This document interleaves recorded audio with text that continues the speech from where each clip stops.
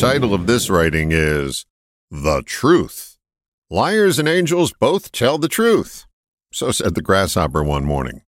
Here's what I propose. We excise truth from our language and stop wasting breath on that which we can't prove.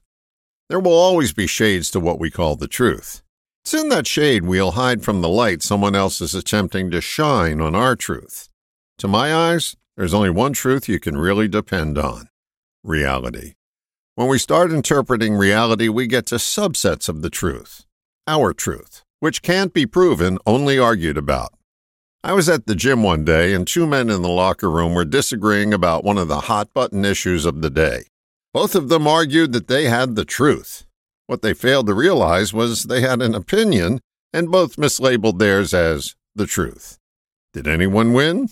Was anything settled? Not to my eyes or ears. Do we stop having discussions about what we believe in? Gosh, I hope not.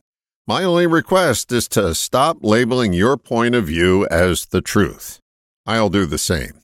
The truth, the whole truth, and nothing but the truth doesn't exist when it comes to our beliefs.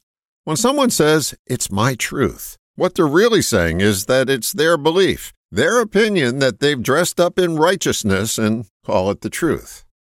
When you argue for truth, you'll remain arguing and nothing will get settled. If you want to remain unsettled for the rest of your life, keep arguing for the truth.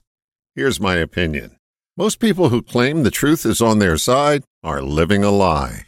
All the best, John.